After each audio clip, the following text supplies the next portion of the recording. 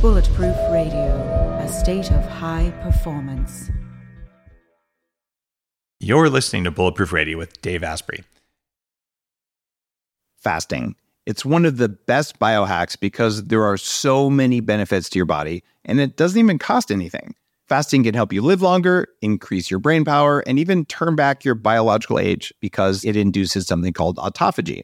Autophagy swaps out old or damaged parts of your cells with fresh new ones. There's now an awesome product called Spermidine Life that actually tricks your body into thinking it's fasting, which triggers autophagy without any actual fasting required. Spermidine Life is extracted from non-GMO plants and it's super clean. Fast smarter, not harder. Add Spermidine Life to your stack today, whether or not you practice intermittent fasting. Go to spermidinelife.us, use code ASPREY25 for 25% off your first purchase. Everyone's talking about red light therapy beds, and for good reason. There's a company called ARRC LED that's building an entirely new class of LED devices. ARRC LED beds integrate proprietary scanning technology and frequency protocols to shape the delivery of 6 different wavelengths in dose-optimized photobiomodulation. Yes, that's a lot of words. What it is, though, is that photobiomodulation improves the underlying energetics of the cells in your body. And those changes can benefit nearly every tissue and organ and system in your body. You change your cells and you change your life. For more information, visit arrcled.com.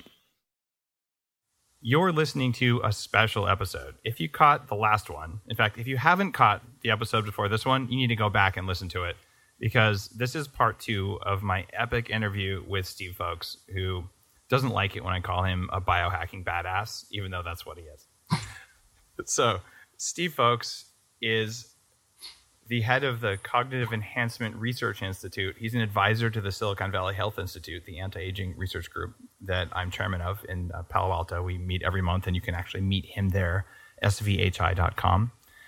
And he also runs projectwellbeing.com, where he blogs. Steve has a background with nutritional supplementation. He's a biochemist, and he and his work literally saved my career in my mid-20s when my brain started shutting off. It was his writing about smart drugs and mitochondria that helped me get myself to the point where my brain worked and I could use it to hack the rest of my body. So I owe Steve a debt of gratitude. You heard all that on the last episode already, so I'm cutting it short, his accomplishments. So just listen to this. Go back and hear the first one if you haven't already done it. If not, Steve is back. We're going to talk smart drugs. We're going to talk more about lighting. And we're generally going to have a good time. So, Steve, kick it off. Let's talk lighting. I think lighting is one of those departures from a real-life world that we've lost our connection to light. We've lost our connection to magnetism. We've lost our connection to food. And every time we depart more and more from our roots, our biochemical and biological roots, we end up getting into problems. And so lighting is a really great thing to do because it's relatively easy to do. And if you really want to be, geekish about it, you can get into very, very nice aspects of LED technologies and stuff like that. So if you like toys, you can certainly do that with light. Let's talk toys. $30, Costco. I have a strip of LED lights here above my desk, and I'm holding this up. If you're driving, you don't see this, but if you're here, you can choose brightness and intensity, and you can choose color spectrum. So right now, you see I have kind of a reddish hue. I've got red lights on, but if I wanted to be like purple, let's see, I have to aim it at the lights. There, now I'm kind of purple. You see how it all changes. So at the touch of a button, you can go, more of a yellow spectrum or just bright white if that's, what your mood. It's relatively dim right now. So some people know that you can, say, use a blue light in the morning, which will shift it'll make you more of a morning person. And if you're traveling for jet lag and all, you can get some benefits from that. And if you listen to most of my podcasts, I've probably mentioned something in a lot of them about amber light at night, cut down your blue spectrum at night so you can go to sleep. But these new technologies that are dirt cheap allow you to do stuff with colors that really wasn't achievable 5 years ago. The intensity and brightness of the LEDs is there. So, Steve, as a biohacker and master of all sorts of strange knowledge, what colors when are optimal for people who want to kick more ass? Well, if you're in harmony with your day and your biorhythms are in phase with the light-dark cycle, you want to have red light in the morning. It needs to shift towards blue in the middle of the day, and for most of the day, blue dominance during the middle of the day, and then it phases back down into red again as you prepare for sleep at sunset. And this is the natural cycle. Now, if you're out of phase with the day, you're a night owl or you're a morning lark, then you probably want to push those elements to kind of nudge yourself back into alignment with the day. So, for example, if you wake up poorly, you're a night owl and you wake up poorly, you really want to do red light first thing when you wake up. Set up some red lights above your bed, kick off your covers, turn on the red lights and bake your body in red and infrared photons. And that will turn on your mitochondria. It'll improve your circulation. And that surge of energy that you'll get from that red light is the same thing that you would get by, for example, eating bulletproof coffee or taking some coconut oil or some MCT oil or doing some exercise. And that, creates an acidic momentum that moves you into the day. And the earlier you do that, the more you'll tend to adjust your cycle into the harmony with the normal daylight cycle. So why does the Philips Go light, why do they put a blue light in the morning? I always thought that was a bit odd. What's the rationale for that? Blue light isn't a problem. It's just it has to be red. And so you can move, the blue light's not a problem, but it's red at the same time. Oh, okay, got it. As long as the red photons are there. Right, and they aren't in those lights. At nighttime, the blue messes with your melatonin. Yeah. In the morning, you don't care if your melatonin gets suppressed. You actually kind of want it to be suppressed. Yeah. So, the blue light in the morning is fine, but you have to have the red light. So if you do fluorescence in the morning, it's not going to help you. It's going to damage you. Yeah, fluorescent lights are just bad all the time as far as I can tell. Yeah. So it's kind of funny. Mounted above my bed, I have a marijuana grow light, an LED grow panel from Amazon, which is all red LEDs. It's a really bright one. And I use that. Actually, I use it at night sometimes if I want to read, and I use it in the mornings. And I do find, though, that after I get out of bed, that turning on the bright halogen lights, which have a lot of white and blue, seems to help. But getting a dose of the red is a good thing. Yes. Now, you're doing it because of its effect on mitochondria. And so same effect. Cellular respiration. Okay. And that happens through something called cytochromase B, which is part of the mitochondrial lining, if memory serves. It's the electron transport chain. Cytochromes absorb infrared and red photons. And because the amount of energy that you get out of the oxygen, hydrogen, redox potential, there's a certain amount of voltage there. And because we get, let's say 70% of that energy out, there's only 30% of the energy that's driving the cycle, which means that it makes a huge difference as to the dynamics of putting small infrared photons in. They don't have much energy, but putting them into the cycle to help move the electrons down the electron transport chain gives you more ATP, makes your mitochondria more efficient. And that's part of the way in which mitochondria normally operate. They're normally bathed in a light field. There are all these photons coming in from the sun, from being out in the world.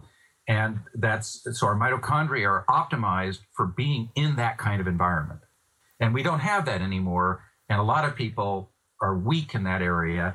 So this is one way to encourage it, is to say, okay, while I'm in bed in the morning before I get out of bed, I'm a captive audience. I can read a newspaper, read a book, something while I'm laying there with the red lights on me. Or you can set it up in your shower so that it doesn't actually take any extra time. You just flip on the red light when you're in the shower. You do the shower thing. You have the red light from the front and the back. So you're getting, and hopefully you're not in clothes in the shower. So got your skin exposed. Depends what you drank last night. It may be an issue if you sleep with, flannel. Then the issue of taking off, your clothes so that you get direct light on your skin, it really is important to do that. And the penetration ability of red light is inches, and the penetration ability of infrared light is many inches, and there are medical lasers that can actually treat your spine through your stomach. I have one, a medical laser that does that with infrared and actually Ruby, 2 different heads on it, and I've had that for almost 15 years now, and it's just shocking what you can do with light like that. Yeah. How long do you do this for, Steve, in the morning? Oh, it could be 5 minutes.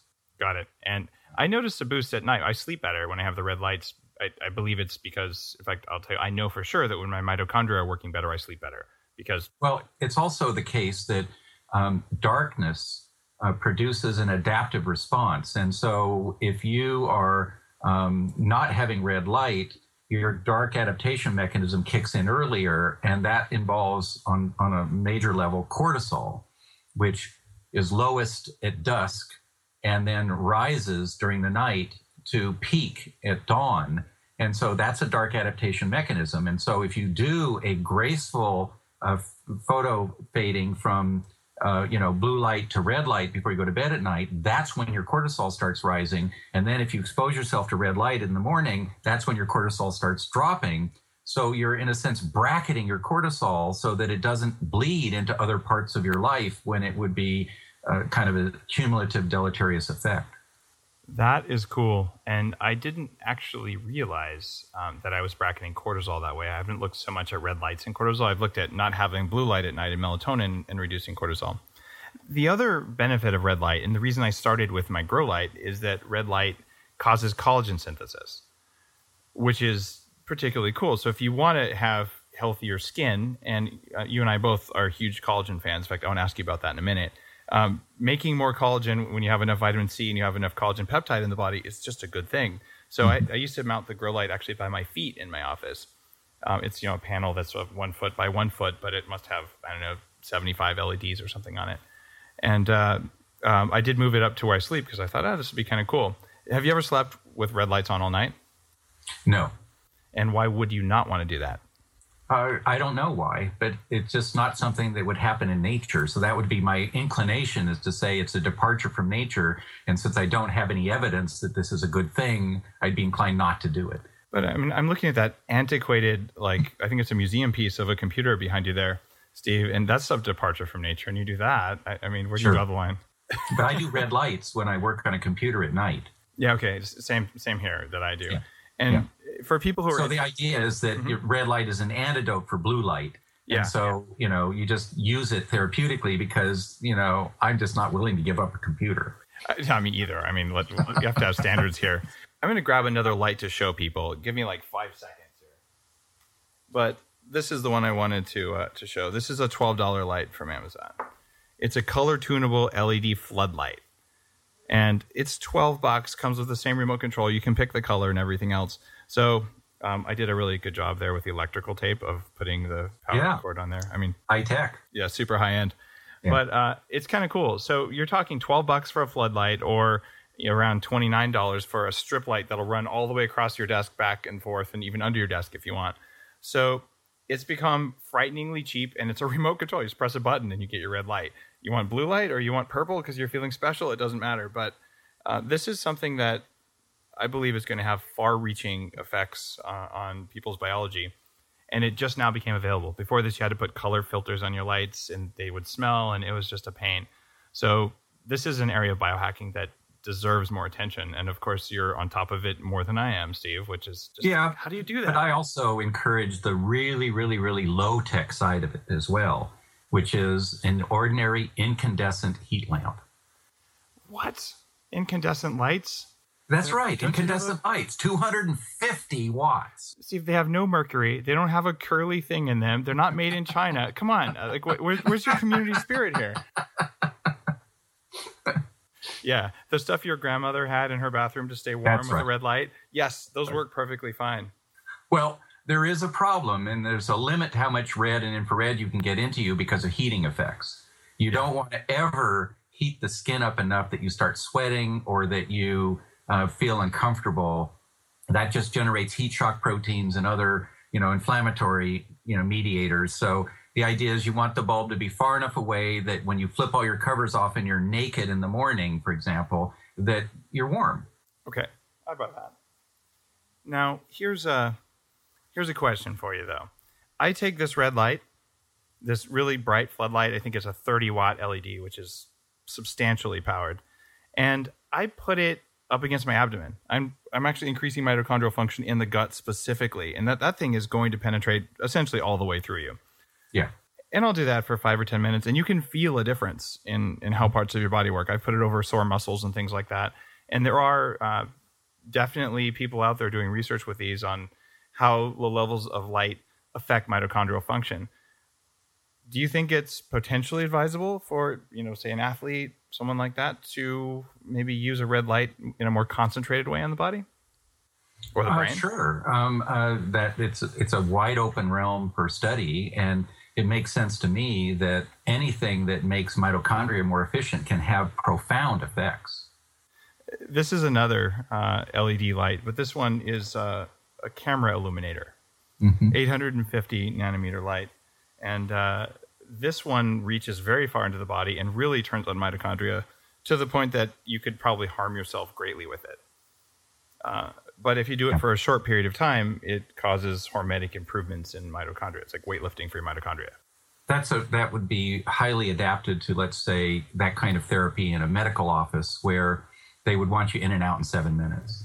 Yeah, in fact, I think 7 minutes is too much. I've done 5 minutes with this light, and it knocks me out for a whole day, like I'm a zombie. Okay, 2 minutes for them to come in, 3 minutes for therapy, and 2 minutes for them to exit. And I haven't talked so much about this except in a couple South by Southwest presentations, but for this one, for 15 years, I've had a far infrared stimulator that I've used on my brain at various times with huge effects. And now it's becoming more mainstream, but this is one of those types of hacks that people oftentimes, it sounds too good to be true. Like, really, you're trying with a high-tech flashlight on my head, but you just went into the mechanisms, which is awesome. I didn't even know we were going to talk about that today, but it figures that you would know all about it. There's another benefit that we should also mention, and that is that the sinuses are one of the first places that your mucous membranes get contact with allergens and infectious agents, and you can shine red light up into your sinuses to augment immune system defense in that level. All right, and I've got my nasal light. You have one of these, don't you? Yeah, the Rudolph the Red-Nosed announcer. Have you seen the things? They're actually designed to put in your nose. Mm-hmm. So yeah, I've been playing around with that as well. It's good at parties too. So it just clips right under your nose. So yeah, this is why you should get the YouTube or the iTunes video version. But you stick it in your nose, and I mean, it is so sexy. Like the women at parties, they just go for it, right? So when you put a light in your nose like that, you're doing this for antigens. I always did it because I'm illuminating the bottom half of the brain, and I'm looking for mitochondrial activity in the sinuses. And by way of background, I had sinus infections like every month for 15 years before I fixed all this. So yeah, I had the same problem. You did? Okay. So what's the mechanism of action of a red light in the sinuses? Oh, I think you're waking up your mitochondria in the sinuses and improving antigen presentation mechanisms and immune system responses and white blood cells invading the mucus layer. I mean, all kinds of things. Okay. Now we both sound like circus freaks at this point, but I'm okay with that because the benefits of this kind of stuff are there. They're real. And this is stuff that medicine has largely ignored. There's, some cold laser applications, some physical therapists and chiropractors are doing stuff, acupuncture points. But I mean, come on, this is dirt cheap. You can't sell it with a prescription that you have to refill every month. It's not good for business at all, but it's good for us. So I'm particularly intrigued by this kind of stuff, and it sounds like you are too. Absolutely. Wow, we should have scheduled a whole session on this. We could have both shined strange lights up each other's noses. Well, that's enough lighting, yes. All right. All right, let's switch gears and let's talk about another subject where you are the man. This would be Smart Drugs and Nutrients too. You're the author of, or a co-author of, probably I would say the most influential book out there on smart drugs. There's lots of good publications, but this is one of the seminal works for lay people to understand what they are and how they work. Even though it's been out for a while, but it's still a solid work. It's an oldie by now. It is. So let's talk about one that I know that you are a giant fan of, and that is piracetam. It's one of my 2 favorite smart drugs of choice. And I am loaded up right now talking to you with it. I really like it for a variety of reasons. And one is that it helps me with my verbal skills and editing skills and speaking skills. The whole language thing is something that my brain isn't optimized for. I got a very lateralized brain where, left brain and right brain are doing different things, which gives me wonderful spatial skills, but really hurts me in the area of verbal skills. And Pracetam allows me to kind of bring that level up to a level of sufficiency where I'm very happy with it. And there's another, what I call a feminine trait of being multitasking, and Pracetam gives me that. So did you just say Pracetam was feminizing, Steve? Feminine rather than feminizing. But yes, I'd like to get in touch with my feminine side. Yeah. On behalf of our approximately 40-something% female audience, I would say multitasking is a skill that men aspire to. That's true. Or that they just lust after. Yeah, there you go. And it's a skill that I kind of suck at, although I'm better than I was. And like you, I use another racetam. Aniracetam is my favorite. The Rolling Stone editor had the same effect. I just loved aniracetam. For me, it's a memory I/O thing. I drop words less on aniracetam than I do on paracetam. But I'm right now on aniracetam stacked with phenylparacetam. And I take those and Siltep and other stuff on a very regular basis because life is better when your brain can do both things, right? Yes, it's true. But you do wacky stuff with paracetam. Like you use it for mitochondrial function, for, I think, thyroid. So let's go deeper on paracetam, because you're like the master of paracetam. I don't know anyone who knows more about it than you. Like literally, in all the people I've ever met, you're the most knowledgeable paracetam hacker. Well, I've discovered one effect that is just fabulous for me that isn't in the literature in the slightest, and that I use paracetam to switch from a night owl to a morning person. Okay, you just got everyone's attention right now. Like there's 50,000 people who slammed their brakes on when you said that. How do we use I have no idea whether or not this would work for, 80% of people or only, 8% of people, right. But it works for me consistently every time. Okay. Right now, every Amazon seller of paracetam just ran out of stock. Okay, so... So what I do is anytime I notice that I start to drift and I start to stay up late, the next morning I take a rounded tablespoon of paracetam, which is probably 10 grams or something like that. Okay. The normal dose is about 800 to 1,600 milligrams. So you're taking about 5 to 10 times the normal dose. Maybe 4 times the total daily dose. Yeah. And I take it all in the morning, none of it in the rest of the day. So I load myself up, and that morning I just, slam it down. It tastes like crap, Steve. You take a tablespoon of water. It's one of the most horrible tasting supplements out there. Well, I dilute it in 8 ounces of water. Okay, so you chug it. I got it. If I did it in 2 ounces of water, it would be horrible. But listen, I've spooned raw B-complex vitamins down my mouth. I'm with you. My taste buds are different than anybody else's on the planet at this point. They've experienced more raw nastiness. So paracetam is mild by comparison. Okay, I get it. Vitamins. So I slam it down, and that night I go to sleep in a reasonable hour, and the next morning I wake up at dawn with no alarm clock. So you do it in the morning when you wake up, and you don't want to stay up late. And when do you go to sleep? You go to sleep earlier because you're on paracetam? Or? I naturally go to sleep early. And then you wake up the next morning and you're done. How many hours can you shift your schedule in one day? Can I use this for jet lag? Well, if I stay up till 2 or 3 in the morning, the next day I'm up. The following day after that, I'm up at dawn. So it just automatically sensitizes me, and I don't know. I haven't done more than 3 or 4 hours adjustment with this, just because I don't travel. I don't have any experience of adding the jet lag synchrony to just being a night owl. So my next trip to the East Coast, I think I have one coming up within the nenext 30 days for sure. I have 2 other trips before then. I'll try a huge amount of paracetam in the morning. Yeah, I figure, I guess in the morning for where I'm going to be is the way to do it. All right, let's see if this works. This could be a cool thing. I remember you've talked about that. It'll make a good podcast at a future event. All right, good deal. All right, wow. All right, that's exciting. What are the other things paracetam does that people don't know about? It's a good remedy for altitude sickness. Anybody who gets lightheaded or sleepy on airplanes. They crash into trees while they're skiing. Paracetam is very, very helpful for that. I used it once on a trip to central Utah when I was at like 8,000 feet. And normally at that altitude, I'd be lightheaded. And I was doing a Down syndrome conference, so I had to be very sharp. So I was loading up on paracetam. And not only was I absolutely clear, so even on the flight, I was, sharp and preparing.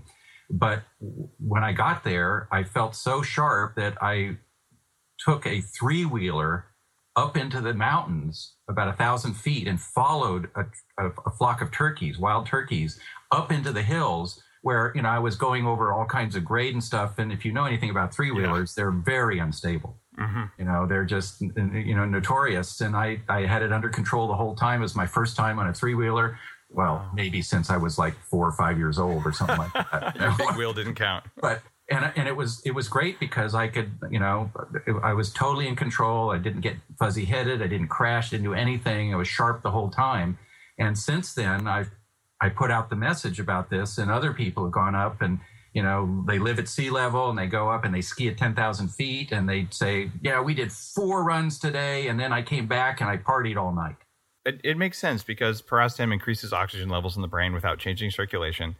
And I have this stack that I use for high altitude mountaineering and a bunch of mitochondrial enhancers because your mitochondria suck up there, and you want some more carbs because you burn carbs better. But funny, ketones help, so I have the whole brain. You don't want to go out of ketosis, yeah. Exactly. So I think probably resistant starch might be good, the UCAN stuff. Anyway, but I always take aniracetam and paracetam, and I remember in Tibet, I was up for long periods of time, 16,000 plus feet, sleeping above that altitude. And a lot of people had to go down, even on Diamox, they were getting altitude sickness. And literally I was hungry, which never happens at high altitude. I just felt amazing. Yeah. And I never actually thought whether at that time the paracetam, that's just like part of what I do, was in effect. In fact, I was on paracetam back then. I switched to aniracetam because the memory IO effect for me is much better. But they're similar drugs, fat soluble, and different, half-lives in the blood, but they're related.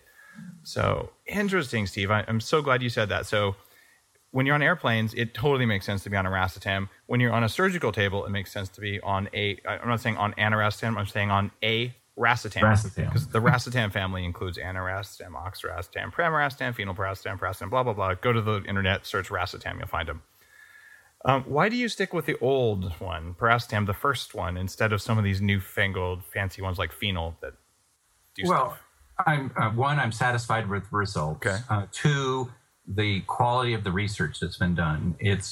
There's way more research on paracetam than any of the other racetams, no question about it. And 3, there's a dishonesty factor in the research that happens with any Me Too drug that comes along. Yeah.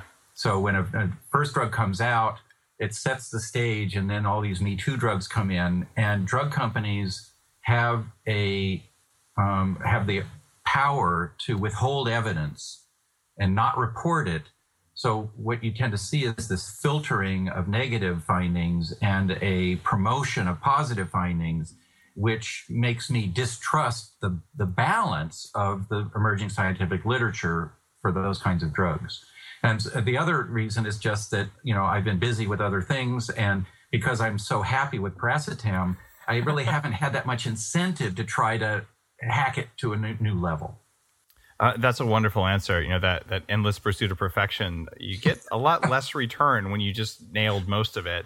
I'm kind of like that with the bulletproof diet. Like the new version, I'm like, I moved blueberries over a little bit because of BDNF. And you're like, okay, it's pretty small tweaks at this point, but it's mostly there. And I think you're right. Like for me, I read some studies about aniracetam that also talked about anti-anxiety effects. I'm like, I think I'm good with that. And when I ran my own little experiment, but either one, anyone who's listening to this, if you've never tried taking one of the racetams, they have anti-aging benefits, they have cognitive enhancing benefits. If you get in some sort of weird, I'm drowning or I have lack of oxygen to the brain, you won't get brain damage.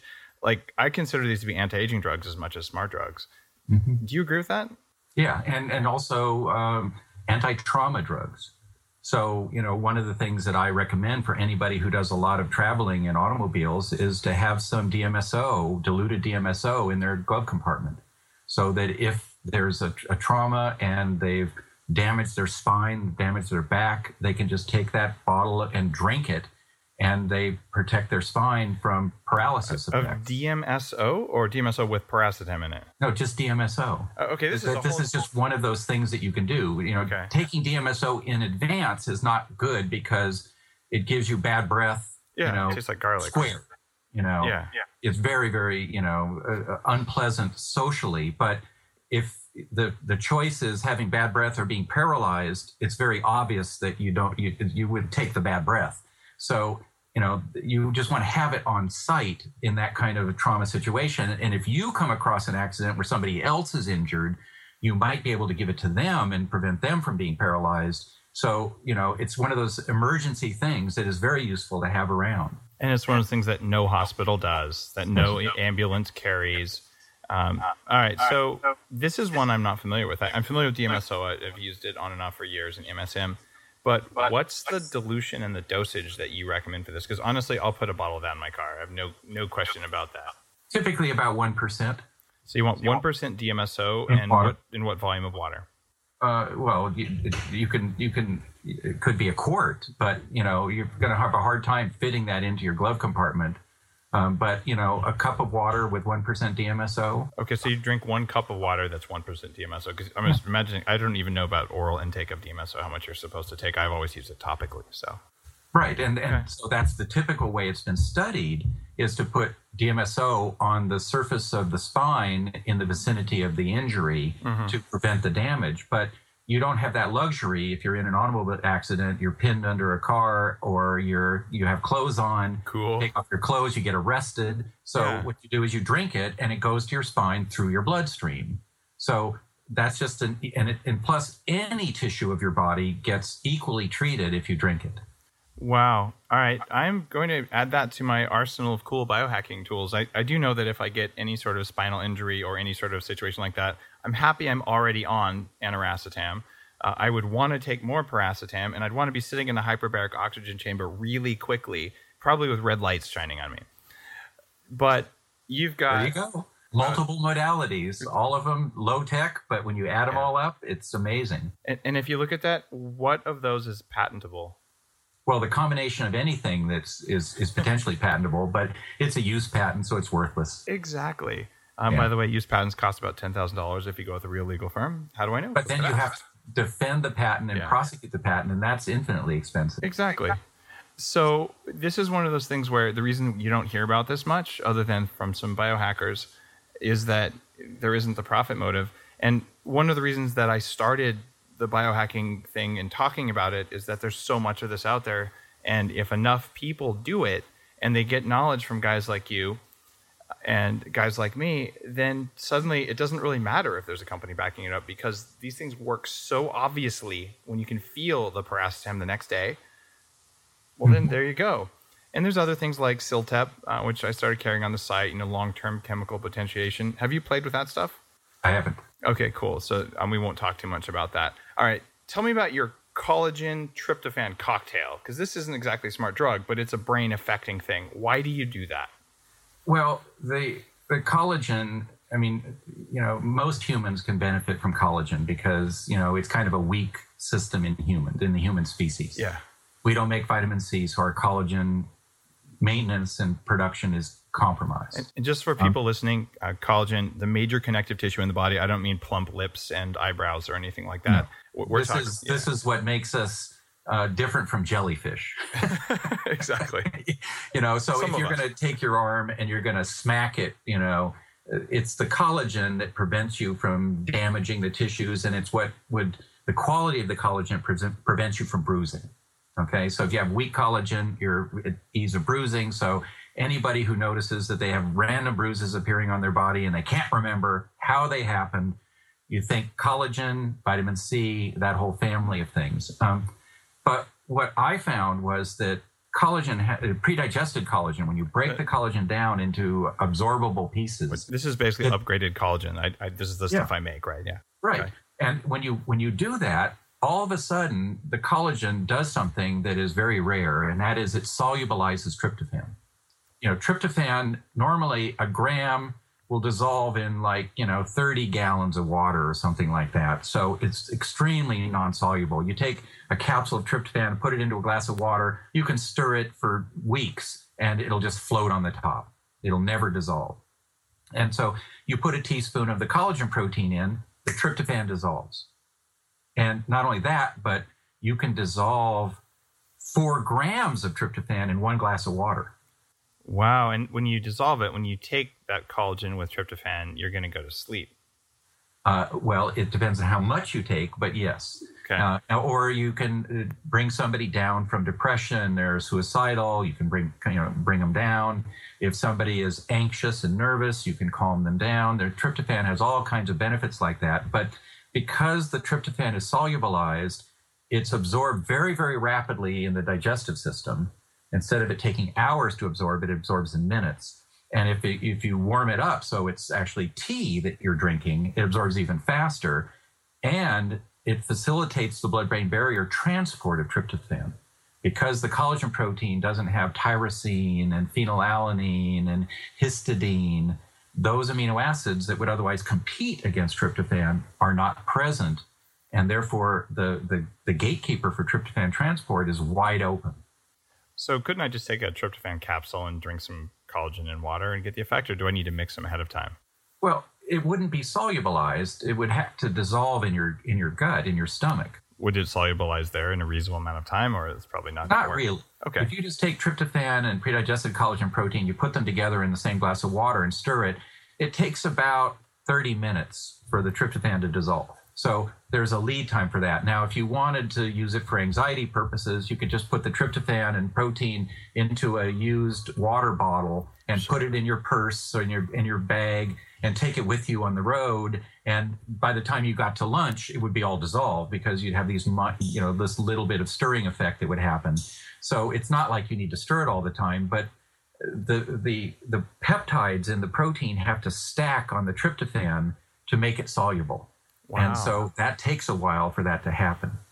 This is remarkable. I did not know about this. This is why I always I miss going to those meetings, the SVHI meetings. I don't get to them as regularly as I did when I lived in the Bay Area because you always know stuff like this, Steve. Well, that's part of just experimenting with things, just trying things out. You got the tryptophan here and you've got the protein there, and just at some point randomly try it, and oh wow, look at that. That is so phenomenal. I've never looked at tryptophan solubility. I've looked at 5-hydroxytryptophan. 5-HTP is a very well-known sleep remedy, and it's one that it benefits some people. Long-term use maybe is tied with cancer, and there are some concerns about it raising serotonin levels in the blood versus the brain. What's your take on 5-HTP versus tryptophan for sleep or for anxiety? It's basically they're equivalent in low doses. For raising serotonin levels in a kind of physiological kind of context. But tryptophan is rate limited, and therefore you can't really take too much tryptophan easily. You really have to work at it. Whereas 5-HTP, you can overdrive the system because 5-HTP is past the rate limiting step. So it's like, full blast. But in terms of solubility, they're very similar in terms of 5-hydroxytryptophan not being as soluble as many compounds are, and the collagen protein helps dissolve the 5-HTP. But the 5-HTP is fundamentally more soluble than tryptophan, so you don't need it as much. But in terms of the blood-brain barrier transport system, 5-HTP is like tryptophan. It's at the end of the line. It's at the back of the bus. And so it's the last one to get on and get through into the brain. So that matters. And also there's an enzyme that destroys tryptophan and 5-hydroxytryptophan that's activated by inflammation. And so if you happen to be somebody who's in a state of chronic inflammation, neither tryptophan or 5-hydroxytryptophan will work very well for you. And the collagen protein gives you a technique for sneaking it past that enzyme that would otherwise trash it. Okay, interesting. So maybe 5-HTP is preferable for some people? Yeah, or the collagen 5-HTP mixture would be preference. So if you take collagen with 5-HTP, not collagen tryptophan, so you can do either one. Okay, so, I'm going to try that. I do 5-HTP sometimes. if somebody has this inflammatory issue, what they'll tend to notice is that they'll take tryptophan or 5-hydroxytryptophan before bed to sleep better. And even though they may sleep better, they don't wake up very well. And the next day they feel off. I call it a kind of malaise where, just things aren't quite right and you feel off and your brain feels a little bit, poisoned. And that's because that enzyme, indoleamine dioxygenase, IDO, burns up the tryptophan and 5-hydroxytryptophan, and those byproducts are toxic to the brain.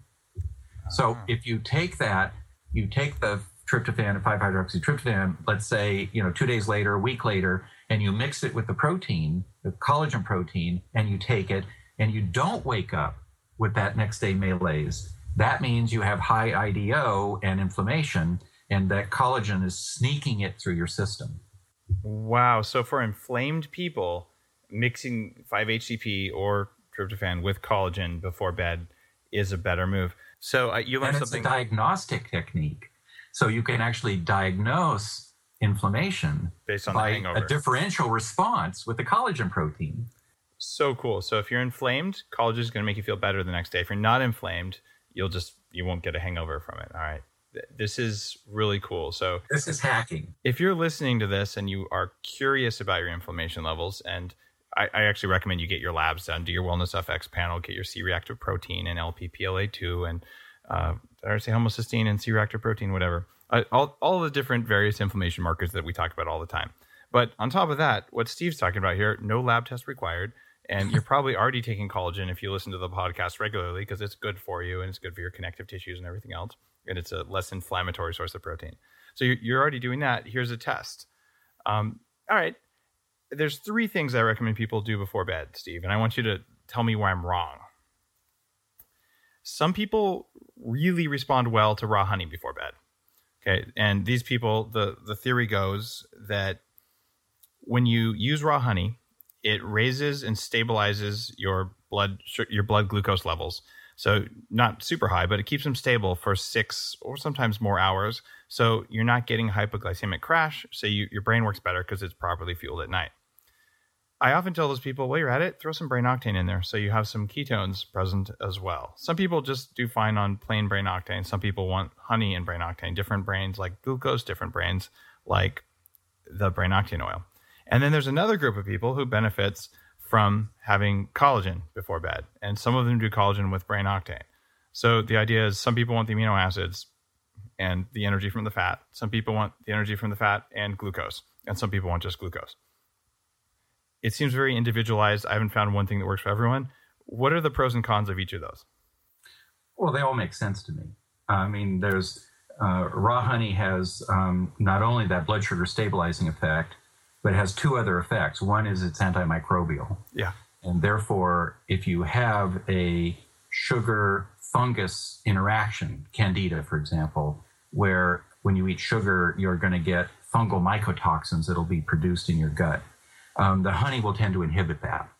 Especially with brain octane, right? Caprylic acid has a pretty strong effect. But also, the honey, anytime you raise your blood sugar above its normal level, you're going to get enhanced tryptophan into the brain to produce serotonin. And this has to do with the fact that the sugar stimulates the liver to store tyrosine and phenylalanine and histidine, those large neutral amino acids. When the blood sugar goes up, they tend to be stored, and therefore it alters the ratio of amino acids to facilitate tryptophan moves up in concentration, and then it flows into the brain better. So you would put honey into the collagen tryptophan mixture to rock the way it works? Well, you could. But my concern is that any sugar-mediated way of augmenting tryptophan has a byproduct of producing insulin resistance, which is a big downside. Yeah, we don't really want insulin. We don't really want that. Yeah. In terms of ketones, the brain gets used to ketones. Some people can get revved up on them. It might keep them from sleeping or have them sleep with violent and dynamic dreams. That would be my concern, that somebody would probably need to be in some level in ketosis a lot of the time to handle that gracefully. And collagen it's missing tryptophan. So it's not only missing tyrosine and phenylalanine and histidine, it's also missing tryptophan. But if you took the collagen, you mixed a little bit of tryptophan in it to replace that one that's missing, then I would guess that you would get phenomenal sleep effects from it as a pre-sleep aid. Okay, that makes great sense. In terms of using the brain octane oil before sleep for ketones, any downside to that you know about? Oh yeah, rev yourself up too much. Oh, so yeah, some people too much energy. Some people can't sleep because they're so That's right. Okay, I get that. And it's just like you're sticking your finger in an electric socket. You're not going to sleep. If it's that stimulating for me and for a lot of people, having better mitochondrial energy equals better sleep, because there's something I'm sure you know about this, but for our listeners, there's the glymphatic system. Like, we just sort of figured out that the cells in your brain, they kind of drain their fluids at night, and it gets pumped out through cerebrospinal fluid, and then they reinflate. This is one of the toxin removing things, and it uses mitochondria to do that. So I have found that my ability to get less sleep and feel amazing in the morning is tied to mitochondrial activity. The stronger my mitochondria, the better I feel them, the less sleep I need in order to feel restored the next day. So I can go to sleep in 3 minutes. It doesn't matter what's happening because I have control of my sleep cycle. So there you go. Okay. There's also a kind of a phenomenon that's been noted in some of the chat rooms of people who are taking thyroid hormone, where they're now taking a fraction of their thyroid hormone before bed at night on an empty stomach and having better sleep. That's obviously a mitochondrial thing. It's obvious to you and me. I may have to try that. I'm down to almost no thyroid. I used to take quite a bit, and I'm down to 2.5 micrograms of T3 in a sustained release, very low dose, and I'm not even taking T4. But I used to take 10 instead of 2.5, and I took 100 of T4. So I'm almost done with my thyroid meds, but doing it before bed, thanks for reminding me that. And a lot of the people listening to this are on thyroid medication, and a lot of them aren't, but should be. So if you're listening to this and you have brain fog and you're tired and slow and things aren't working right, you're cold when your friends aren't cold, it's time to start biohacking your thyroid function, for sure. All right, let's see here. What other things do we have time to talk about? We have about... How about T3 in the morning to wake up to? Instead of coffee, T3. For those people who can't tolerate the MCT or the butter or the coffee, they could take a small dose of T3 in the morning as a coffee substitute. I actually washed my T3 down with the coffee. And any downside to that? Well, it just, if you're not climbing the walls and if your wife doesn't divorce you, it's okay. And of course, you need the brain octane for more energy. I've got uses for this energy, man. All right, let's see. We don't have time to go into vitamin C or GHB, which are the other two things that I'd love to pick your brain on sometime. So I'd love to have you back on, Steve. And maybe next time I'm in the Bay Area, we can actually set up a camera and do this live in person, which would be the most fun. So we'll set it up, but you're always welcome. If you have something you want to share, just drop me a line. You're welcome on the show. You're one of the guys. And I mean, honestly, there's a lot of doctors who know little, they know this thing or they know this thing. But honestly, if I'm stuck, the first guy that I can think of to call is you. Honestly, it's going to be obscure and you're going to know it. And I don't know anyone else with that level of just broad ranging knowledge. So a lot of respect and gratitude. So thank you. It's been a blast. Yeah. Thanks for being on the show. And thanks for the work you've done for way longer than I've been doing any of this stuff. Tell people your URL and where they can find out more about you. And you also do individualized coaching sessions for people, right? I do. And you can get in touch with me at projectwellbeing.com and go to the Steve page. All my contact information is there, links to other sites and, books and stuff. There's a free book on antiviral therapy that you can download. So, one pager on thyroid hormone, it's all there on that one page. So that's the best place to go. So the interesting thing people should know about you, Steve, is that, aside from being a national treasure of biohacking, is that you're very accessible. If you go to the third Thursday of the month at 7 p.m. at the Cubberley Community Center in Palo Alto, just go to SVHI, as in Silicon Valley Health Institute.com. And .org, I think. I think we have both .com, .org. Oh, okay. Yeah, but you can go there and you can learn how to get in there. It's $5 to get in. There'll be a lecture from someone who knows a lot about something interesting around biohacking. And Steve will be there along with a few other guys who are of similar sets of knowledge. And there's a community forum where a half hour you can just ask questions and Steve will explain anything. And I've learned so much. A lot of my biohacking has come from this community of experts. They're all there, and Steve is one of them. And it's one of the things I miss most about the Bay Area. I know that I'm living up here in Canada, Yeah, in the wilderness. All right, in the wilderness, exactly. Now, Steve, there's a question you're not getting away without answering this, and it's one that every guest, except for one when I forgot, has answered. And the question is, what are your top 3 recommendations for people who want to perform better, people who just want to kick more ass? This doesn't have to be supplements or drugs. Just given your life experience, the 3 most important pieces of advice you have for someone. It's so contextual. I mean, there are certain sleeper things, for example, that I run into when I deal with clients. Like, for example, if you're male and you're 40 years of age or older, get an iron assessment. Get your ferritin and your TIBC and your transferrin and free iron measured. Look at that whole issue of iron toxicity. Shouldn't you just donate blood as a general rule? And that's how I handle it. I get blood 3 times a year, like clockwork. Mm-hmm. But a lot of people don't, and they're too busy, or they don't like getting stuck with needles, whatever the reason. And this is one of those things that can sneak up and kill you in 2 weeks. And when you're not expecting it, you go from being healthy to being sick as a dog in 2 weeks. So that would be something that I would put on my list of things that I've talked about. It's in my medical directive, to in terms of how to respond to issues of anemia and iron supplementation. The other thing would be, in terms of supplementation, take an ordinary high-potency multivitamin and mineral. This is a lifestyle thing. It's kind of minimum insurance across the entire spectrum of nutritional needs. And the other thing would be about the psychological side, the spiritual side of living to old age, is cultivate happiness, cultivate joy, cultivate appreciation in your life. That is definitely one we've heard before. And speaking of living to an old age, and for people who are watching us on YouTube or iTunes, that's when you combine the two together. That doesn't happen for 10 more years. But for people who are watching the video here, like you're looking pretty healthy. No one would guess you were 107. Almost twice off. But you are one of the pioneers in the anti-aging field, and you've applied these things to yourself, and it shows in your cognitive swiftness, and just the way you handle yourself mentally is very impressive. So this is a guy who has walked the walk a lot longer than I have, and has had, I would say, phenomenal results. So thanks for all the work you do, and thanks for being on the show, and likewise. You are welcome back anytime. Thank you.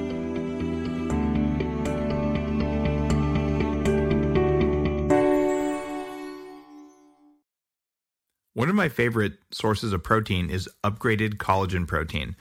This is a pre-digested form of collagen that comes from grass-fed cows.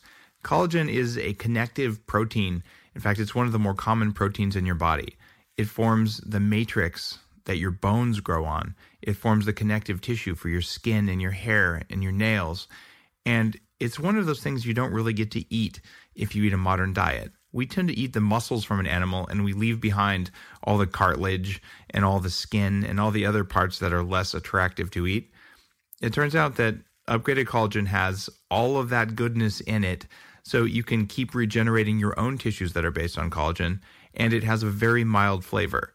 In fact, I put it in my bulletproof coffee, and it doesn't change the flavor in a noticeable way, but it gives a really nice head of foam on it. So this is a great way to add protein to your day. For people who are looking at resetting their leptin levels, one of the tricks to do that is to have 30 grams of protein in the morning. So the way to modify your bulletproof coffee is to make it the way you would, ideally with brain octane oil, and then add about 4 tablespoons of the upgraded collagen protein to it. When you do that, you'll end up feeling a huge difference. The Human Upgrade, formerly Bulletproof Radio, was created and is hosted by Dave Asprey. The information contained in this podcast is provided for informational purposes only and is not intended for the purposes of diagnosing, treating, curing, or preventing any disease. Before using any products referenced on the podcast, consult with your healthcare provider, carefully read all labels, and heed all directions and cautions that accompany the products. Information found or received through the podcast should not be used in place of a consultation or advice from a healthcare provider. If you suspect you have a medical problem or should you have any healthcare questions, please promptly call or see your healthcare provider. This podcast, including Dave Asprey and the producers, disclaim responsibility for any possible adverse effects from the use of information contained herein. Opinions of guests are their own, and this podcast does not endorse or accept responsibility for statements made by guests. This podcast does not make any representations or warranties about guest qualifications or credibility. This podcast may contain paid endorsements and advertisements for products or services. Individuals on this podcast may have a direct or indirect financial interest in products or services referred to herein. This podcast is owned by Bulletproof Media.